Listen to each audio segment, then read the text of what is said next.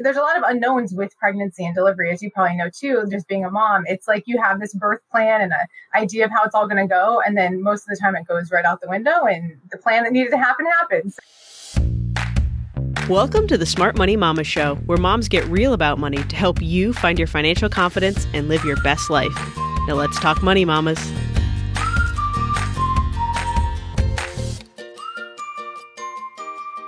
Hey, I'm your host, Chelsea Brennan, and mamas, today I'm about to be joined by a special guest, Dr. Ashley Berkman, who's going to help us dig into navigating healthcare costs through your pregnancy and beyond. Ashley is a naturopathic doctor at Collaborative Natural Health Partners in Manchester, Connecticut. She's the mother to two adorable twin boys, one with a physical disability that requires a substantial amount of medical intervention. So she has experience on this topic as a doctor and as a healthcare consumer as a mom. Medical bills are a big unknown for so many parents. So today we're going to make it a little easier for you to navigate that system. Now, before we get started, a quick reminder that these episodes are recorded live on YouTube. So if you want to have your questions answered on the show, be sure to head to youtube.com/smartmoneymamas and click that subscribe button. And if you're expecting a new baby or have a friend who is, head to newmamamoneyplan.com for guidance on financially navigating the medical system and so much more. Are you ready to talk healthcare? Let's get started. Ashley, how are you doing? Hi, Chelsea. I'm doing great. How are you?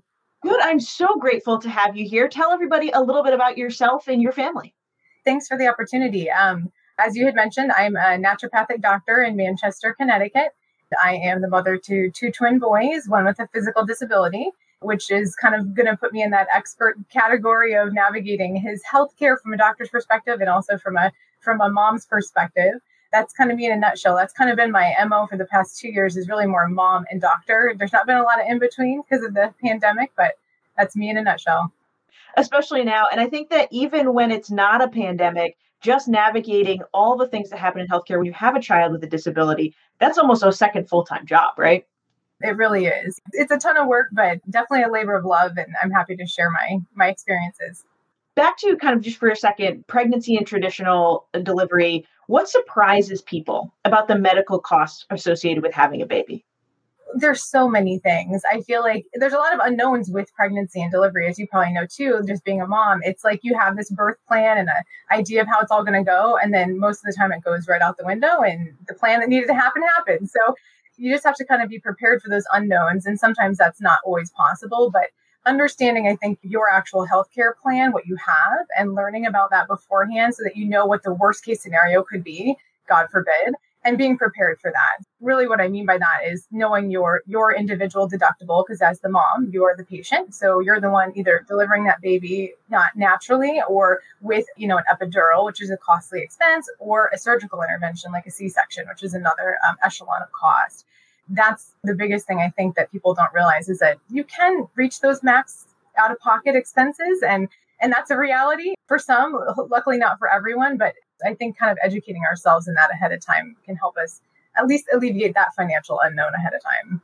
So when we look at the statistics, they say the average uncomplicated vaginal delivery in the U.S. is between $5,000 and $11,000, which blows my mind because that's the cheapest option, yeah, right? That's uncomplicated. Yeah, that's bananas. And insurance will cover some of that. But like you said, you're going to have your deductible, you're going to have your out of pocket. And so you have to be prepared to think of those expenses.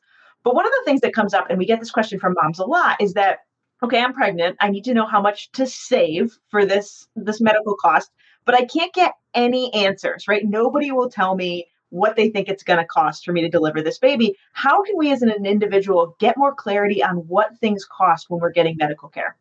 That's a really good question, because even you call ahead of time and ask about a procedure that's going to happen, and even the insurance company and the hospital might have two different answers. And you're like, okay, well, how much do I really owe? And it's kind of like you just wait till the end and find out when you open the bill, which is totally not fair. But I think when it comes to medical care, specifically as it pertains to maternity care, I think really, again, just looking and knowing your insurance plan. So if you know your family planning and you might have the opportunity to change insurance plans, things to look for would be, your deductible personally, and what the family deductible will be, and what, again, is in network and what's going to be out of network, because there's different costs associated with that. So then if you're like, I love this one hospital and I only want to deliver there, then know if they're in network or out of network, because that will change the fee structure of what you're going to be billed. really, and you don't know what's going to go down in that delivery room. You may end up having the least expensive option or something that's more costly. And some people's insurance cover the entirety of all of that. But I think knowing if you know where you want to deliver, knowing if that's an in-network facility for you, and also what your out-of-pocket expenses are going to be associated with that. You may have already met them with your maternity care, but usually if you call the insurance enough, they'll just put one person on your actual who answers your questions, and then you feel like you got a good timeline. But it's a lot of time. It's a lot of effort. It does take hours out of your day. So you mentioned knowing your individual deductible and your family deductible. How are those different, and why do we need to know both numbers? Most of the time, if you're just an individual, if you and your spouse have separate insurance through your place of work, so each of you probably have your own separate insurances and your own deductibles. If you're on a family plan, then the two of you have separate deductibles in and out of network. So I know we're getting a little bit crazy here, but in network is people who are considered in network, usually your primary care provider and perhaps the local hospital. And then out of network could be specialists at other hospitals or out of state kind of thing. So there's two different deductibles for each individual. The family, there's this maximum that you'd have to pay. So not everybody in the family, if you have a family of 10, has to hit their each individual deductible, thank goodness, although that number can be big. So I think knowing your individual and then your family, it should be listed right there whenever you log into your insurance information. It should be very clear. If not, you can certainly call. Because once that baby is born, after 30 days, they are under your deductible and your care. But after 30 days, they end up actually becoming their own little deductible there. So with their own in and out of network. So it does get a little bit trickier. But usually it's quite obvious whenever you look on your online, like it should list everything out. This is a follow-on question because sometimes people think that they pay their deductible and then they're done, right? Like, okay, I have to budget for my deductible. What happens after you pay your deductible? What kind of numbers and phrases should we be either looking for or asking our insurance company about? Because obviously max out of pocket is higher than our deductible. So what do we know we have to pay after we hit our deductible? You know, I have to be honest, I was totally ignorant to a lot of this before I had to look at it more, just through patient care. And definitely we're all about advocacy for our patients and helping them understand their medical bills and expenses and trying to make sure they know what they're getting into ahead of time. But so there's your deductible and your in and out of network deductible, your family deductible. But then there is this max out of pocket number that is something that once you hit that number, they can no longer bill you for services. Like everything is covered. But that number is lots bigger than your individual and your family deductible. So sometimes you look at that and you're like, oh, that will never happen. Well, I think that's like the worst case scenario. So looking at what that number is when you're picking a health insurance plan might help you understand which one's better. Of course, usually your monthly payment is more if it has a smaller max out of pocket. But if you're a family that knows you're going to require a lot of healthcare interventions, it might be of benefit to look at that. But knowing that number going into a delivery is probably a good idea. Again, that's like the worst case scenario. And I don't want to freak people out and not to deter them from family planning, but just that is something to think about because that number can be big and can be devastating if you don't have that support. You mentioned like looking at that max out of pocket number when you're shopping insurance. And I want to touch on that because a lot of people will hit some kind of open enrollment at some point during their pregnancy, whether it's through their company or through their state.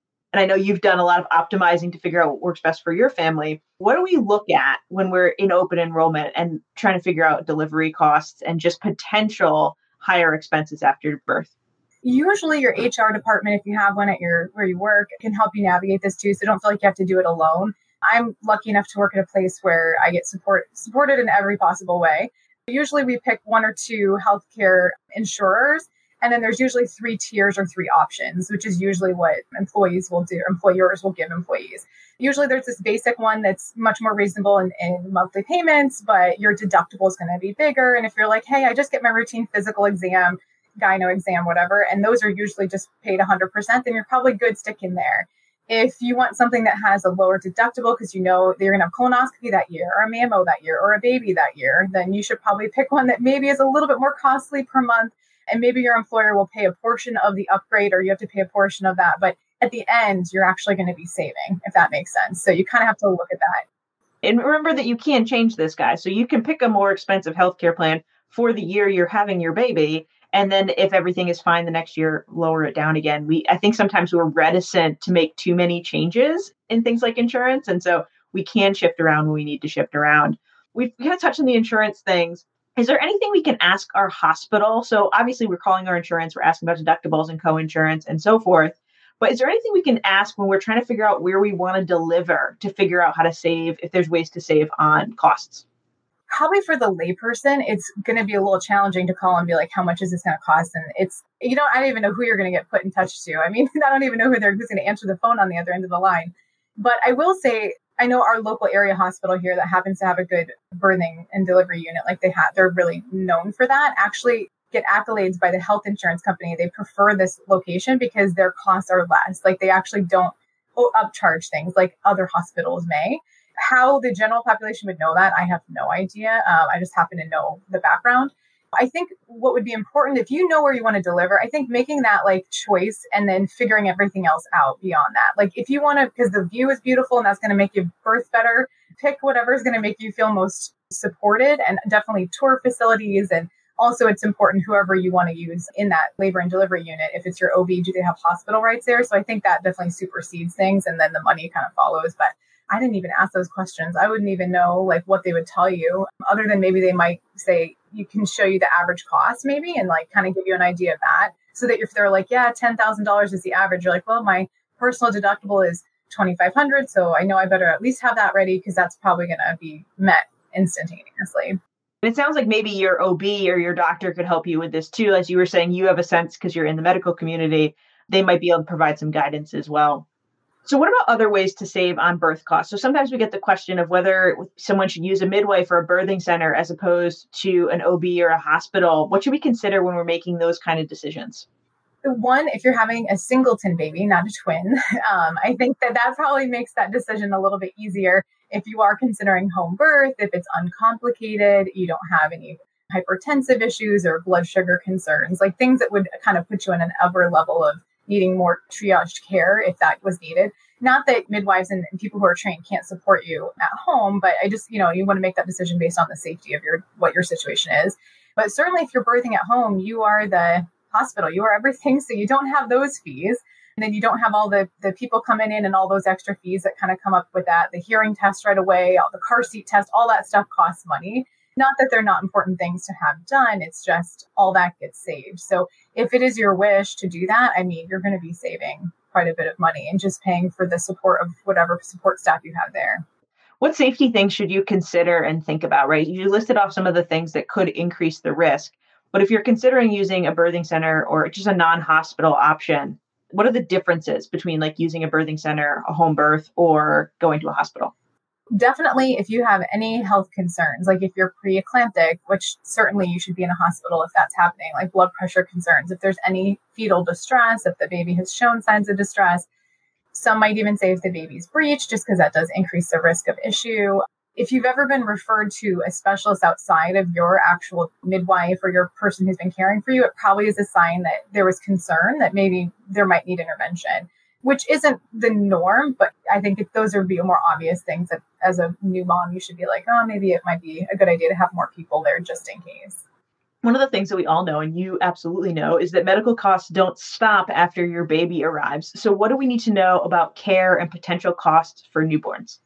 After they're born, if they're lucky enough to be full term, which my twins luckily were, and didn't require a lot of time in the NICU, but that can be costly. NICU is quite expensive. So again, that goes towards your deductible as a mom initially. So if there's any time spent there, and then after that, really just the routine expenses of what your pediatrician would be, where you go and follow up and have those routine visits. If you have a child who has a disability or any other complication, then you're adding in specialists that they're going to be seeing, and those usually cost more. Usually there's higher copays associated with those visits. And then once that baby hits 30 days, then they have their own deductible. So then that stuff kind of starts to roll in there too. How do we go about finding a good pediatrician? If this is our first kid, right? How do we find somebody that we know we're going to trust or like? Definitely interview. And most of the time, pediatricians are interviewing you too, because they want it to be a good relationship. They don't want to have animosity. If you have wishes on, you're like set in stone on one aspect of healthcare and they're not, then obviously it's not going to be a good match. What we did is we just went and toured the facility and talked to them ahead of time and met all the practitioners and felt like it was a good spot. So for me, not initially, I didn't realize it was going to be important, but I did like that they had really good on-call service, and their customer service seemed really good. So it's important to me now that I have that ability as well. Checking for things like late night or weekend hours too can be helpful. What about thinking about a pediatrician versus a family care doctor? So somebody who sees adults and kids. I guess it kind of would be personal preference. I have some adult patients who've like been with the same doc forever, which is kind of cool, right? I mean, they see you grow up, and that would be just fine. I don't think there's really a major difference. If they feel strong in pediatrics and you feel comfortable with that, that's totally fine. I know personally the primary care docs that I know tend to not see young kids just because the vaccination schedule is quite heavy and it's a lot to kind of manage. So usually a pediatrician that's kind of their role. But yeah, either way, I don't think it would cost any different, actually. I mean, I think it'd be the same to the insurance company. Yeah, from a cost perspective, we loved our pediatrician for our boys when we lived in Boston. She was amazing. But when we moved down here, we were trying to find a doctor. We actually found a family doctor that now sees my husband and I and the boys. And we really enjoyed that just because he gets to know everybody in the family. It's a good setting stone, but it's not something I even thought existed. One of the things somebody just said, I hated that no pediatrician would meet me before her twins were born. You just had to pick one and hope it went well. That's great. I actually haven't heard that. Most pediatricians I looked at least had like office hours where you could come, like not office hours, that's the wrong word, but like meet and greet hours that you could come meet all the doctors. Did you have that in your experience too? I had called and just said, hey, I'd like to inquire about my upcoming twin boys come into your practice. And they were like, yeah, we'll have one of the doctors call you. And he totally called me while I was grocery shopping and like talked to me the entire time. And I was like, all right, well, at the end of it, I was like, I think this is a good fit. They were more than willing to have an interaction. So that's kind of frustrating. I do understand it's a free consultation on their part, right? So I think I get calls a lot saying, can we talk to the doctor ahead of time to see if she's going to be a good fit? And I don't have all that time in the day to do all that. So, but I think as a pediatrician, again, like it has to be a simpatico relationship or it's just not going to be good. And you have this brand new itty bitty going in. You don't want to be like, oh no, I don't feel supported now. So that's frustrating. I would probably pick a different doctor if you couldn't talk to them ahead of time. So we have another question here from Sarah who says, what kind of question should I ask the provider when I interview them? So when you are talking to pediatricians, what are you asking? What are you looking for? Usually a hot button topic is vaccination schedules. So if that's something that's important to you, that they break vaccinations out, like what does that look like? If you have a plan or an agenda of like what you want that to look like, I think that's a good idea. And then laying it on them and them giving it a thumbs up or thumbs down. And being open-minded, because I had a lot of my own agenda, definitely ahead of time as a naturopathic doctor going in, but getting educated from them on their perspective as to why they do their routines as well. So I think there was a nice happy medium with that discussion. So I think setting your ground rules with your partner, if you have one, to kind of say like, this is a definite no, we definitely would never do this. If that's not going to work, then that would be a big deal. Beyond that, office hours, one thing I like is that our pediatrician has a sick area and then a well area. This is pre-COVID. Now they're really careful, but if you're going in for a wellness exam, they don't have sick children in there right beforehand, and they separate the waiting room that way as well. So to me, that's really important. Just little things like that you feel like, oh, that was a nice touch. Like those things kind of help you understand that's going to be a good space for you. You brought up vaccination schedules. There's all these decisions you have to make, vaccination schedules and when do you cut the cord and all these kind of things when you're a new mom, right? From the little thing to the big thing. Yeah. What advice do you have for new moms who are feeling overwhelmed with all these decisions and experiences you have to make in a very short period of time? I would highly recommend taking, like our local hospital has classes, I'm not sure about now, but had classes for prenatal care. And basically they help write those questions for you. So you're like, oh shoot, I never thought about that, because you don't want to make that decision in the 11th hour. So I think it's very important to have that support. So most local hospitals have like courses you can go through. It's not even just like teaching you how to breathe through delivery, but also just how to literally like, what do you need to think about? What does that look like? I would take some courses. Most of them, all of them actually at the hospital were free. So I think that would be a good resource to kind of just know what you need to not know, you don't know what you don't know. Yeah, exactly. Let's talk a little bit about having a child with special needs. So one of your twins has special needs. Can you tell us a little bit about that? So my son Carter has a form of congenital muscular dystrophy, specifically a subset called LAMA2. I've since become an expert, right? Because I know nothing about that beforehand. Not that new mamas need to know that. But I think with his disability comes tons of extra care. He's doing well. He's thriving. He's doing good.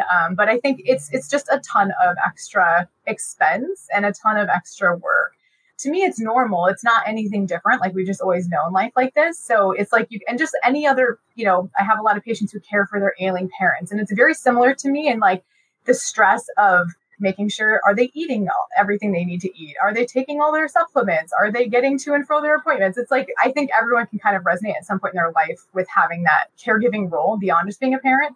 With healthcare, it adds this extra piece where you're the mom, also the advocate, because he's not old enough to speak for himself. That's where I think it gets really heavy on parents, because you're kind of like, is this intervention necessary? It's also extremely costly, and it becomes overwhelming because every doctor has a different opinion, and you're like, oh, should we do this or not? For me, what's been quite helpful is reaching out through social media and finding other families who have the exact same disability. And did you guys do this or not? How much did it cost you? Do you like this power chair? Is this the one that we should do? Like all these questions. And that's where I've learned the most about what we should do. And then I come in with my list and talk to the orthopedic, like, do you think this hip stuff is necessary now or in a year? And so he's kind of looking at me like, okay, you got some stuff under your belt. You know what you're talking about. We can have healthier conversations. So I don't think every parent feels comfortable even talking to other doctors. I just happen to feel comfortable because that's my role as a doctor. But I think reaching out and having support of other people in that exact same situation as you is very, very helpful. That's like gold. I really can't underemphasize that piece. Finding your community is a huge part of that. How did Carter get diagnosed, right? Was it right at birth? Did you have to figure this out over time? Normally, kids don't get diagnosed until they're 3, 6 months, even a year old, which is kind of wild to me because we were I think it's because we had twins. We knew like, hey, his tone is not the exact same. And a lot of people were like, you have twins, don't compare them. And I was like, okay, I'm just not comfy with where we're at. And so he ended up having to be admitted to the hospital to be able to like determine what's going on, see by everyone. He was thriving. He just didn't have the same type of tone. He was at the hospital, seen by everyone. Eventually, this amazing neurologist swept in, was like, I think I know what's going on. There was a 6-week period of time we were waiting on genetics, and then we learned exactly what kind of diagnosis that he has.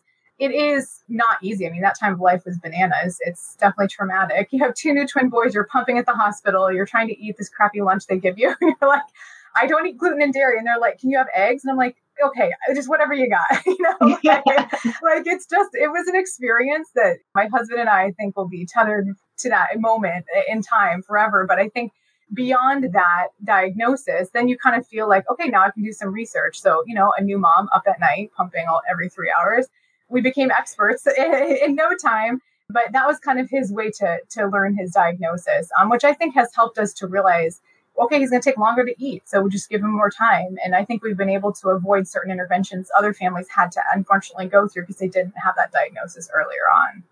If you have a newborn that you feel like something's uncomfy, right? Like not right. How do you know when that's new mom anxiety or when you should really push to get them checked?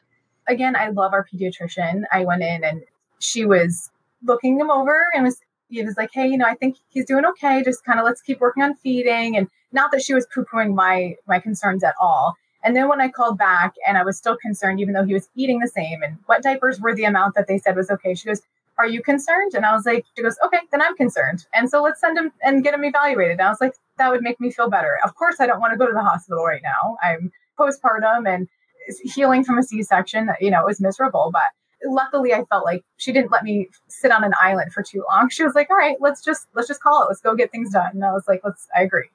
That's a good doctor for sure. And I think that's a point too. We talked earlier about thinking we can't switch around insurance policies. It's the same thing with a pediatrician. If you feel like your pediatrician's not listening to you, go find another doctor. Yes. You want somebody who feels like they're really on your team. Yes, definitely. I mean, if you can't have a conversation or feel heard, or you get that like, oh, you're just a new mom kind of thing, which you are. And of course, I'm open to listening, but you have your gut instincts. And so you always have to follow those. You always do. Do you have any advice for moms of special need kids on getting the support that they need, either financially or medical care? Every state has the Office of the Healthcare Advocate. They are responsible for basically taking on they can help you understand like what is available to you in your state. Again, something I've learned since Carter has been born. At our hospital, our children's hospital, they have what's called care coordinators, and I believe every hospital does. And she helps to coordinate like any questions that fall through the cracks that you're like, okay, well, I have a question on this. She doesn't have all the answers, but she has the resources to help you find those.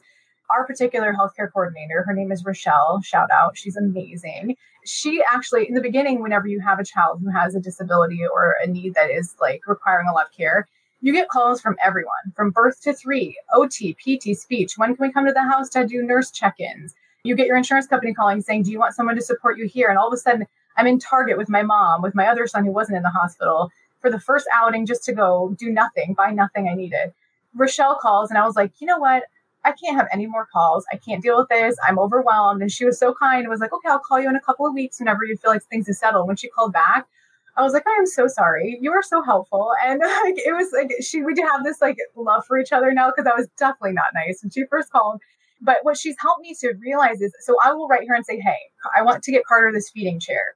It is $600. Insurance doesn't cover this. How do I get this covered? And she's like, here's an awesome charity in Connecticut. I will give you all the forms. I will be the person to say, yes, he has this condition from the hospital.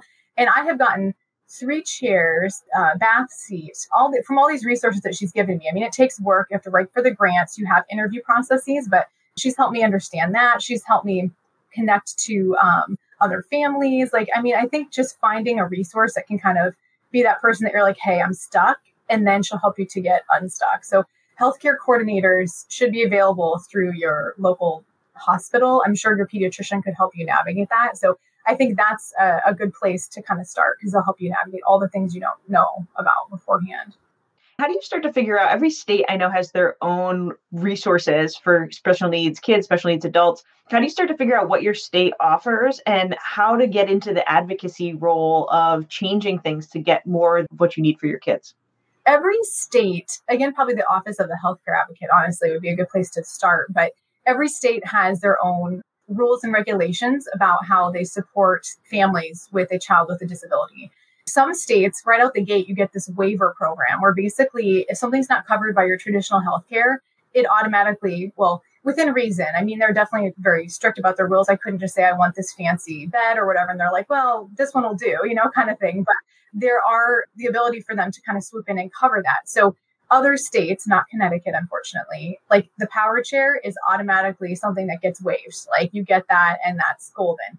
For those of us, if you're out of a certain financial income and that's combined with your partner, if you're filing jointly, you are disqualified from that benefit basically and there's this program here in Connecticut, unique to Connecticut. Well, actually, I think it's across the whole United States, but it's called our Katie Beckett waiver program. Yes, it's across the whole United States. And that's, I think, for the states that don't automatically have that like swoop in kind of situation. And so we're on a wait list. We're told he might be 7, 8, 9, 10 by the time that comes around, unfortunately. But that would be cool when it does, because we've definitely learned how to kind of navigate without it. But I think those kind of resources and things, again, I never knew about beforehand. So I think just making sure you're on that Katie Beckett wait list program so that you can get called up to have some financial support at some point in time. It appears that we lost Ashley. She might be back in just a minute. We have Tawny in the comments here saying, totally agree with how valuable an online community is. My daughter was diagnosed with a rare genetic disorder at 18 months that even the dermatologist had never dealt with before. Oh my goodness, that must have been super overwhelming, Tawny. And she said that finding other moms to connect with on Facebook helped me navigate finding localish specialists and experienced doctors to offer support and care. The internet, this is one of these beautiful things about the internet, right, guys, where we can connect with people from all walks of life, from all around the world that have expertise. And so finding that support, finding that community is really important. Whether you have a healthy new baby and you're doing fine, or hold on, we're going to bring Ashley back on, or you're really struggling with a rare special need or a special need for your kids. So Ashley, what I was asking you before we lost you there for a second was, given that you're a naturopath, I have some questions for you on what are some good ways on recovering post-delivery, whether you have a vaginal delivery or a C-section delivery, to take the best care of yourself? I mean, it's crazy, but I really just wasn't prepared for a C-section. I was just like, you know what? I'm going to deliver these babies vaginally. This isn't going to be me. For sure, I think exploring what it looks like to heal from a C-section ahead of time is a good idea. And having pants, underwear, things that go all the way up, that's going to hit you right there at that area that's so sensitive. I think preparing clothes definitely is one thing. Making sure that you have enough nourishment for after. And that's like planning what things you want to eat. Because people are going to send you food no matter what, which is awesome and very I mean, everyone here in the office knows my dietary restrictions, so I ate like a queen. So I had no issues. But I think if you do have things that you cannot eat, just having yourself ahead of time prepared, because you have to have sustenance, because you're going to be tired and you're going to feel, especially if you're pumping or breastfeeding, you're going to need those extra calories. Hydrating for sure is a huge piece. So if one person, you want to make that be their duty, is make sure I get plenty of water, then they'll bring that to your bedside. And really, I think just emotionally, because you do want some space. You're just navigating your new body and your new babies, or baby, usually. But I think, if you know yourself and you know that you tend to have anxiety or have any history of depression, to maybe talk to a therapist ahead of time, maybe one that specializes in postpartum, just to have some check-ins, to have someone to talk to, because there are so many unknowns after a delivery. And so I think it's important to have that support just in case. We actually did a whole episode just on Tuesday all about maternal mental health. And so guys, go check out that video if you haven't seen it yet. And we'll also be opening up for questions for Ashley in just a minute. So if you have questions for her, drop them in the comments. But Ashley, what about establishing breastfeeding? What are some things we can do to make sure that we're doing that properly? Definitely having a lactation consultant, I think, was helpful. That was something I did pre and post, just knowing I had twins. So I wanted to make sure I was able to have every idea and thought out there. At the end of the day, it's whatever works for you. But I think making sure that you have an appropriate fitting bra so that you can feel comfortable, because that's always kind of different too, because everything changes. If you're going to pump, making sure that you have all those pumping supplies ahead of time, making sure that you actually have a pump that's ready to go before you deliver, because that is something that's mandated, that you get a brand new pump every single pregnancy, no matter what your insurance is. So making sure you have all that stuff ahead of time. And really, it comes down to, nutrition. Eat and hydrate, eat and hydrate. That's going to help establish that relationship a lot easier. So we have a question from Sarah here that says, is there anything you wish you'd known ahead of time or done differently as a new mom, in general or with Carter? Yeah, I guess certainly would have looked into what C-section recovery was like ahead of time. That would have been a good idea. Honestly, beyond that, I feel like everything I tried to prepare for was nothing that I needed to prepare for. So I think you're on the right point. If you're even listening in, you're already doing the right thing, honestly. You're already there's so much to know and so much to be worried about that at the end of the day, if it is less stress to not do one more dig, that's probably the right choice. I think that that's one of those things too, where we talked about this a little bit on Tuesday, trusting your instincts too. Sometimes we get so caught up in research mode that we don't notice where things, as you said, just felt a little off. And so trusting yourself and kind of giving yourself a step back, because man, those kids are unpredictable. They are. They'll continue to be. Yeah. So a question we had submitted ahead of time, we had told everyone that you had twins and that one of them had special needs.